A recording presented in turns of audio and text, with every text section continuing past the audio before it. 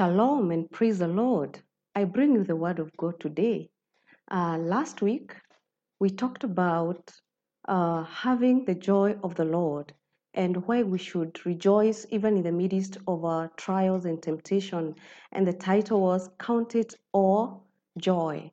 And we talked about why we should count it all joy when you're going through trials and temptations is because God is at work in us. Our faith is growing.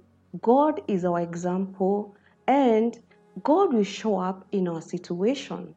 And today, I want to continue with the same message, and the title is Choosing to Rejoice. Choosing to rejoice in the Lord. And I would like us to look at the life of Habakkuk, Prophet Habakkuk. And at the beginning of Habakkuk chapter 1, we see Habakkuk complaining. The Bible says in verse 2 and 4, 2 to 4, "How long, Lord, must I call for help, but you do not listen, or cry out to you violence, but you do not save? Why do you make me look at injustice? Why do you tolerate wrongdoing? Destruction and violence are before me. There is strife and conflict abounds. Therefore, the law is paralyzed, and justice never prevails. The wicked hem in the righteous, so that justice is perverted." And maybe at this instance, you could be feeling like Habakkuk, like there's no justice, there's violence everywhere, there is calamity, there's disease, there's this and that. We could be having various challenges. And possibly like Habakkuk, you feel, I think the best thing is to complain, is to talk about it. And I know sometimes you're struggling to say, even today we don't want to talk about Corona because every day, everywhere you go, that's what everyone is talking about. And how can you choose to rejoice when things around you are not working well?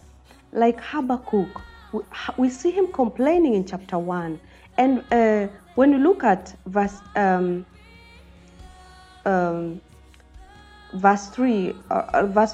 we see that God answers Habakkuk, when we continue with the scriptures. And he says, look, I'm bringing destruction.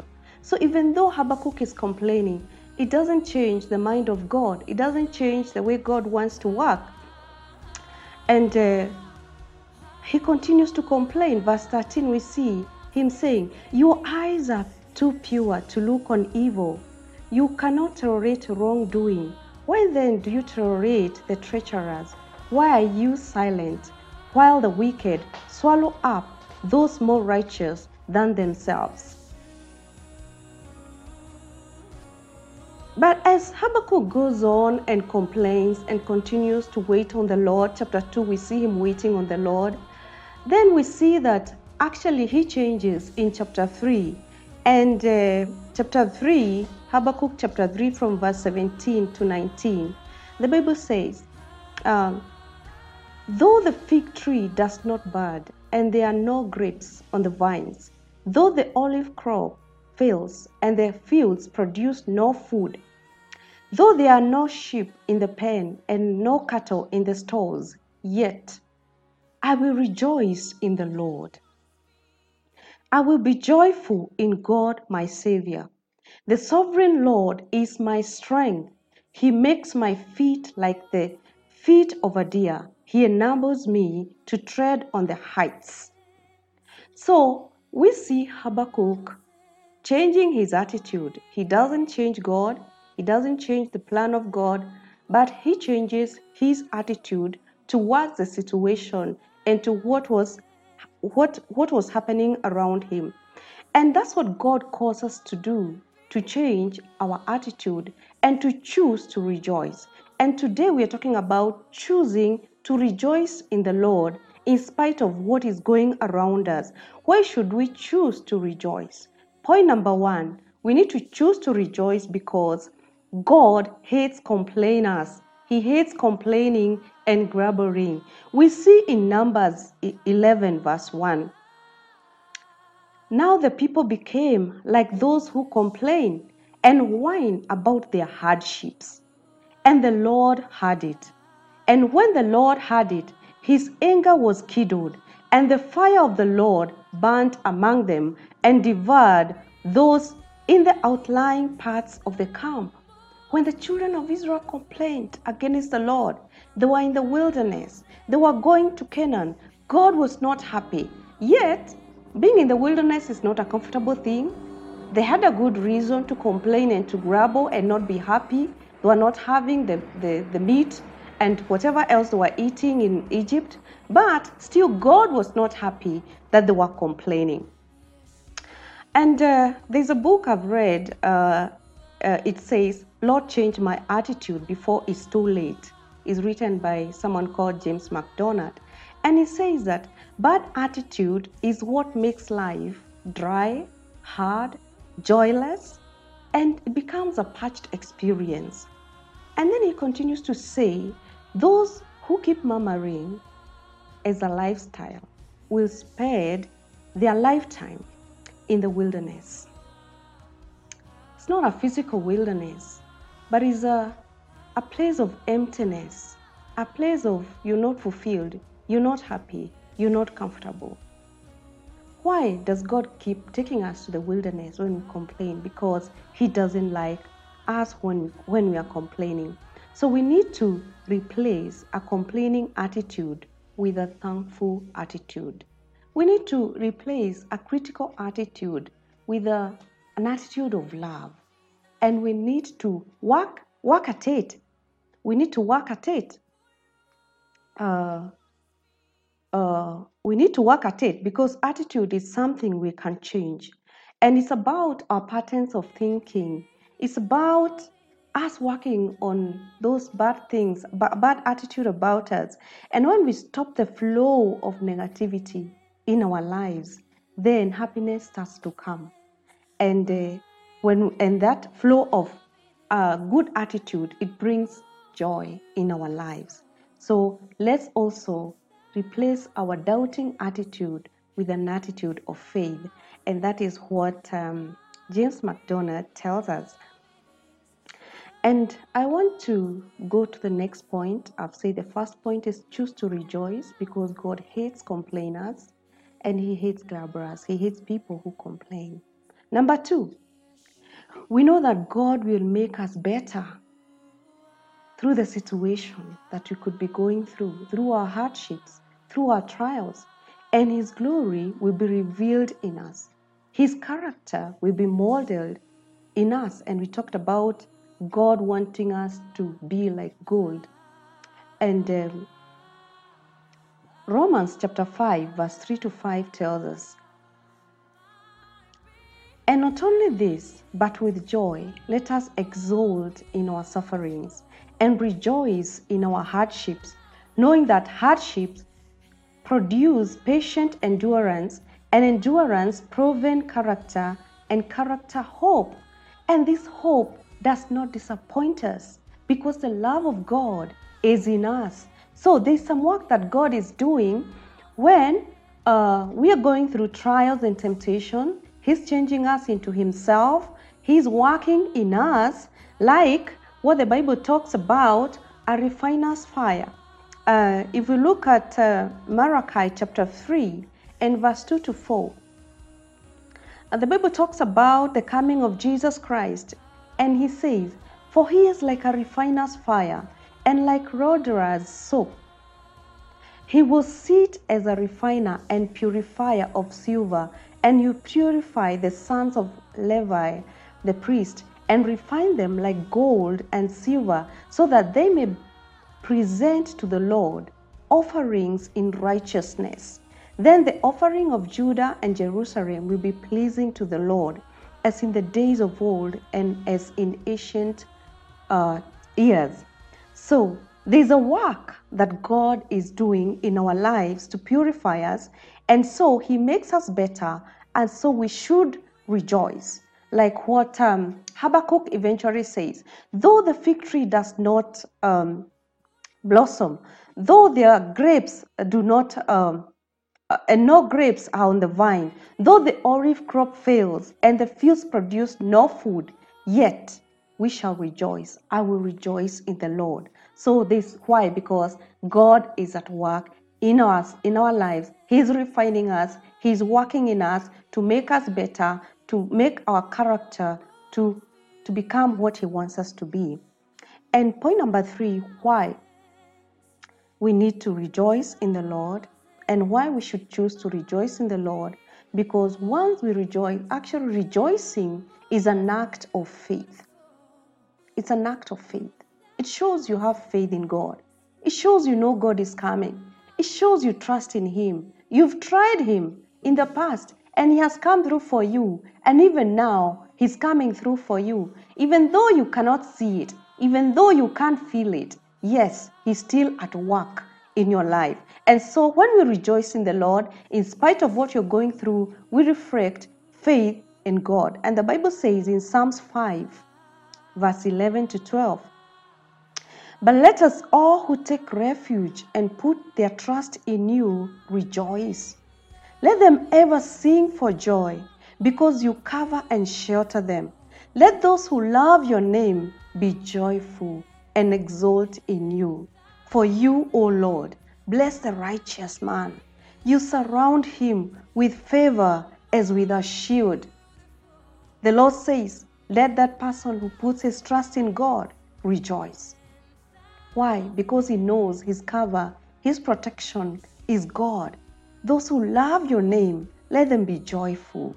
Why? Because the Lord blesses the righteous. The Lord surrounds the righteous with favor as with a shield.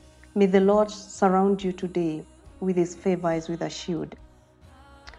And the fourth reason why we need to rejoice in the Lord and to choose, it's a deliberate action we have to make to rejoice in the Lord, is because we have good examples of people in the scriptures who rejoiced in difficult circumstances. We see the apostles in Acts chapter 5, verse 40 to 41. They were flogged, they were whipped, but they rejoiced in the Lord. The Bible says, they said, then they ordered them not to speak after flogging them in the name of Jesus, and let them go. The apostles left the Sanhedrin rejoicing because they had been counted worthy of suffering disgrace for the name of the Lord. Can we count it a privilege because of what we are going through? We are alive. God has blessed us. We could be going through difficulties, but it's a privilege for us to be alive and to serve the Lord. And Acts chapter 16 and verse 25 to 26, we know the story of Paul and Silas. They were tied, they were in jail, but they chose to sing and praise the Lord in the midst of their problems. And the Bible tells us suddenly there was a great earthquake, so powerful that the very foundations of the prison were shaken. And at once all the doors were opened and everyone's chains were unfastened. As we rejoice in the Lord, as we praise the Lord, as we sing praises to Him, our doors, our prison doors are opened. Whatever is binding us, whatever is preventing us, whatever is holding us back is removed out of the way, and the doors will open in our lives. May we rejoice in the Lord, and may we choose to rejoice in the Lord. And the last point why we should choose to rejoice in the Lord is because the Bible tells us to rejoice. Philippians 4 from verse 4 to 5 tells us, rejoice in the Lord always. Again, I will say rejoice. Let your gentleness, your graciousness, unselfishness, mercy, tolerance, and patience be known to all people. Why? Because the Lord is near. And Philippians chapter 3 verse 1 says, finally, my fellow believers, continue to rejoice. Continue to rejoice. Continue to rejoice and delight in the Lord. Let us delight in the Lord. I want to summarize my points and say we need to choose to rejoice in the Lord like Habakkuk did, because God hates people who complain and who grumble. Number 2, we need to choose to rejoice because we know God will make us better. Our character will be changed and to be molded. Number 3, we need to rejoice because it's an act of faith. It shows we have faith in God. Number 4, we need to rejoice because we have good examples of people who rejoiced in difficult circumstances and God pulled them through. Number 5, we need to rejoice because the Bible tells us to rejoice always, to rejoice in the Lord. And you could be listening to me or watching me, and you do not know how you can get this joy. Once we receive Jesus Christ in our hearts, He's the source of our joy. He comes and changes us. We cannot change ourselves. He's the one who changes us, and you can invite Him into your heart. The Bible says in Luke 10, verse 20, "Nevertheless, do not rejoice at this, that the spirits are subject to you, but rejoice that your names are recorded in heaven." Is your name recorded in heaven? And Isaiah 6:61 verse 10 tells us, "I will rejoice greatly in the Lord. My soul will exult in my God, for He has clothed me with a garment of salvation. He has covered me with a robe of righteousness." Have you been clothed with a garment of salvation? Have you been adorned with a robe of righteousness? You can receive Christ in your heart, and He can give you joy. He can change your life. Let's pray together. Say this prayer after me. Lord Jesus, I come to you.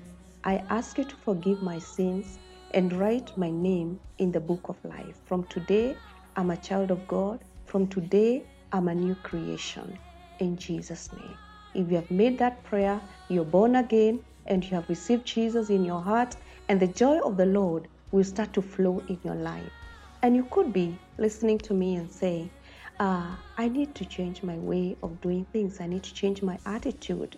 I need to change, though there are difficulties around me, there is sickness all around me, there are hardships.